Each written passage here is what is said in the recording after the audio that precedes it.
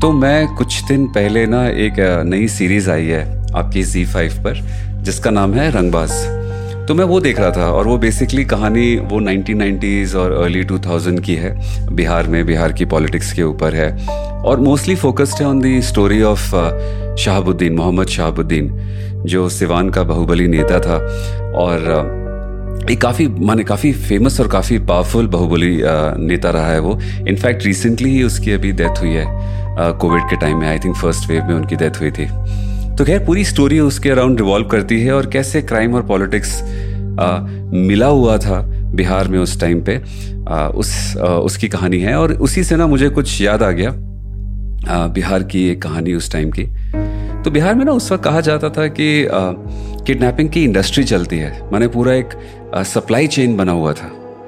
तो ये कहानी कुछ उसी एक किडनैपिंग की है, लेकिन इसमें बात यह है कि ये कोई ट्रैजिक एंडिंग नहीं थी, इसमें कोई मरा नहीं। इनफैक्ट इसमें काफ़ी एक कॉमिक एंडिंग है और काफ़ी फ़नी चीज़ हुई एंड में। तो ये कहानी उसके ऊपर है। तो चलिए चलते हैं इसमें सीधे। तो पहले तो ना मैं आपको एक थोड़ा सा बैकड्रॉप बता दूँ इस इंडस्ट्री के बारे में। जो किडनैपिंग की इंडस्ट्री उस वक्त बिहार में चला करती थी और इनफैक्ट ना इसके ऊपर पिक्चरें भी बनी हैं। अगर आपने वो अजय देवगन की देखी हो अपहरण, तो एक सप्लाई चेन बना हुआ था। पहले होते थे वो जो स्काउट्स होते थे जिनका काम होता था कि ढूंढना या पहचानना कि किसको उठाना है, किसके पास पैसा है और ये सब। फिर सप्लाई चेन में दूसरे आगे आइए तो वो ग्रुप्स होते थे जिनका काम होता था वो पार्टी को जो है फॉलो करना और उसके तौर तरीके समझना कि कहाँ वो उठते बैठ, जिसको भी उनको किडनैप करना है कहाँ उठता बैठता है और जो भी है, और उसको उठाने का काम। फिर तीसरा काम आता था, तो ये इन्होंने उठा लिया, फिर ये डिलीवर कर देते थे। और फिर तीसरे का काम होता था इसको छुपाना, स्टोरेज समझ लीजिए, इसको छुपा के कहीं ना कहीं हाइड आउट पे रखना जहाँ की पुलिस ना आ पाए जब तक वो नेगोशिएशन चलेगी रैंसम के लिए। और चौथे का फाइनली काम होता था जो यूजुअली फ़ोन पे पार्टीज के साथ डील करते थे कि कितना पैसा देना है, कहाँ देना है और ये सब। तो पूरा एक तरीके से ना एक सप्लाई चेन बना हुआ था इस चीज़ का, पूरी इंडस्ट्री थी। और इस इंडस्ट्री में नेचुरल सी बात है नेगोशिएशन भी होता था। ऑफकोर्स कई बार पैसे नहीं दिए तो मर्डर्स हो जाते थे, बट यूजुअली एक ऐसा ट्रेंड आ गया था कि आपको भी पता था आप पैसे दे देंगे आपको छोड़ के चले जाए, आपको आराम से छोड़ दिया जाएगा। बहुत तमीज से ट्रांजैक्शंस होते थे। It was treated like a proper business. तो खैर एक 11th-12th का लड़का था और उसको जो है उसकी काफ़ी एक फ्लैशी सी लाइफस्टाइल थी। नेचुरल सी बात है, ये बहुत अर्ली 2000s या 1990s की कुछ की बात है, 98-99 टाइप्स। तो उस टाइम क्या है, फ़ोन वोन तो नहीं हुआ करते थे कि आईफोन है तो इसके पास पैसा है नहीं है ये सब। उस वक्त थोड़े से फ्लैशी क्लोथ्स, कुछ ना कुछ तरीका था शो ऑफ का, तो वो फ्लैशी क्लोथ्स पहनता था।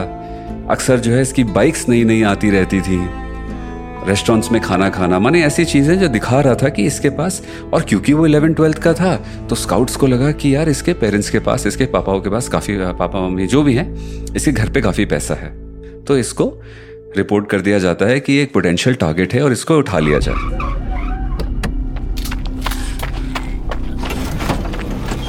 और वैसे ही होता है, इसको उठा लेते हैं। उठाने के बाद एज अ नेक्स्ट स्टेप इसको छुपाया जाता है और फिर रैंसम कॉल किया जाता है। तो जब रैंसम कॉल करते हैं ना पहली बार, तो इनसे कुछ लैक्स में डिमांड की गई थी, शायद 8-10 लाख के आसपास की डिमांड की गई थी। तो पेरेंट्स काफ़ी ज़्यादा घबरा गए। तो उसके फादर ने बोला कि यार आपको ना शायद किसी ने गलत इन्फॉर्मेशन दी है, क्योंकि आप जो लाखों की बात कर रहे हैं हमने तो कभी उतना देखा ही नहीं है। उल्टा हमारे पास तो कहीं से भी इतने पैसे नहीं है और ऐसा भी नहीं है कि मेरे पास कोई ज़मीन हो कि मैंने बेच दिया या कुछ भी इधर उधर से करके मेरे पास कोई सेविंग सर्टिफिकेट्स हो तो मैंने बेच दिया, मेरे पास ऐसा कुछ भी नहीं है। उल्टा इसके फादर ने बोला कि मेरे पास कुल मिला के 25-50 हज़ार जो भी अमाउंट था, हज़ारों में ही था। तो उन्होंने बोला कि 25-50 हज़ार से ऊपर नहीं है मेरे पास। तो नेचुरल सी बात है कि किडनैपर्स को लगा ये तो फालतू बात कर रहा है। तो उन्होंने पहले डराया धमकाया, लेकिन उनको कहीं से रियलाइज़ हुआ कि ये आदमी शायद कहीं ना कहीं से सच भी बोल रहा है। अब जो भी है उसकी आवाज़ में लगा होगा, उसकी बातों में लगा होगा। तो नेगोशिएशन के टाइम पे ना, अब कैसे उसके फादर ने भी मना लिया किडनैपर्स को ये नहीं पता, बट उसने ये मनाया कि मैं एक काम करता हूँ, मेरे पास जितने भी जो बैंक रिकॉर्ड्स हैं, सेविंग सर्टिफिकेट्स हैं, मैं सबकी अटेस्टेड कॉपी ला के आपको दिखा सकता हूँ कि मेरे पास ये 25-50 हज़ार से ऊपर नहीं है। तो किडनैपर्स ने कहा ठीक है, और ये सही में ले आया इसके पास थे ही उतने, टोटल मिला के 25-50 हज़ार। बैंक के स्टेटमेंट थे, NSC सर्टिफिकेट्स थे, पोस्टल सेविंग्स जो भी था, 5-10 हज़ार ऐसे करते करते उसके पास 25-50 हज़ार थे।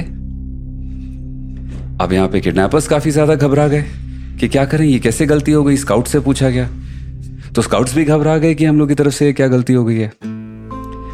तो जब उन्होंने और भी ज़्यादा पूछताछ करने की कोशिश की ना, तो वहाँ से पता लगा कि असल में ये जो लड़का था 11-12 वाला, ये खुद एक चोर था।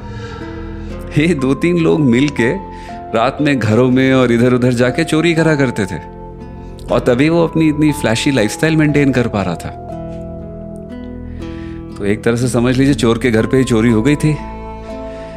तो खैर, जब पता पड़ा कि ऐसी बात है, जब किडनैपर्स को बताया गया, स्काउट्स ने बताया कि हमसे गलती हो गई है, ये तो खुद ही एक चोर निकला, दूसरों के घर चोरी वोरी करके अपनी ये लाइफस्टाइल मेंटेन कर रहा है, गलती हम लोग से हो गई है। तो किडनैपर्स ने स्काउट्स को तो गालियां दी ही दी। यहाँ पे इस लड़के को, थैंकफुली मैंने इसका कुछ मर्डर वर्डर या ऐसा कुछ नहीं हुआ, लेकिन इस लड़के को खूब झापड़ वापड़ मारे गए और इसको समझा के वापस भेजा गया कि अगली बार से ना जितनी औकात है उसमें रहा करो, और ये चोरी वोरी वाला काम जो है ये सब बंद करो। तो खैर, ये काफ़ी एक फेमस न्यूज़ बन गई थी during the time when it happened, but thankfully like I said कि किसी को कुछ हुआ नहीं, वो सब के सब बच गए।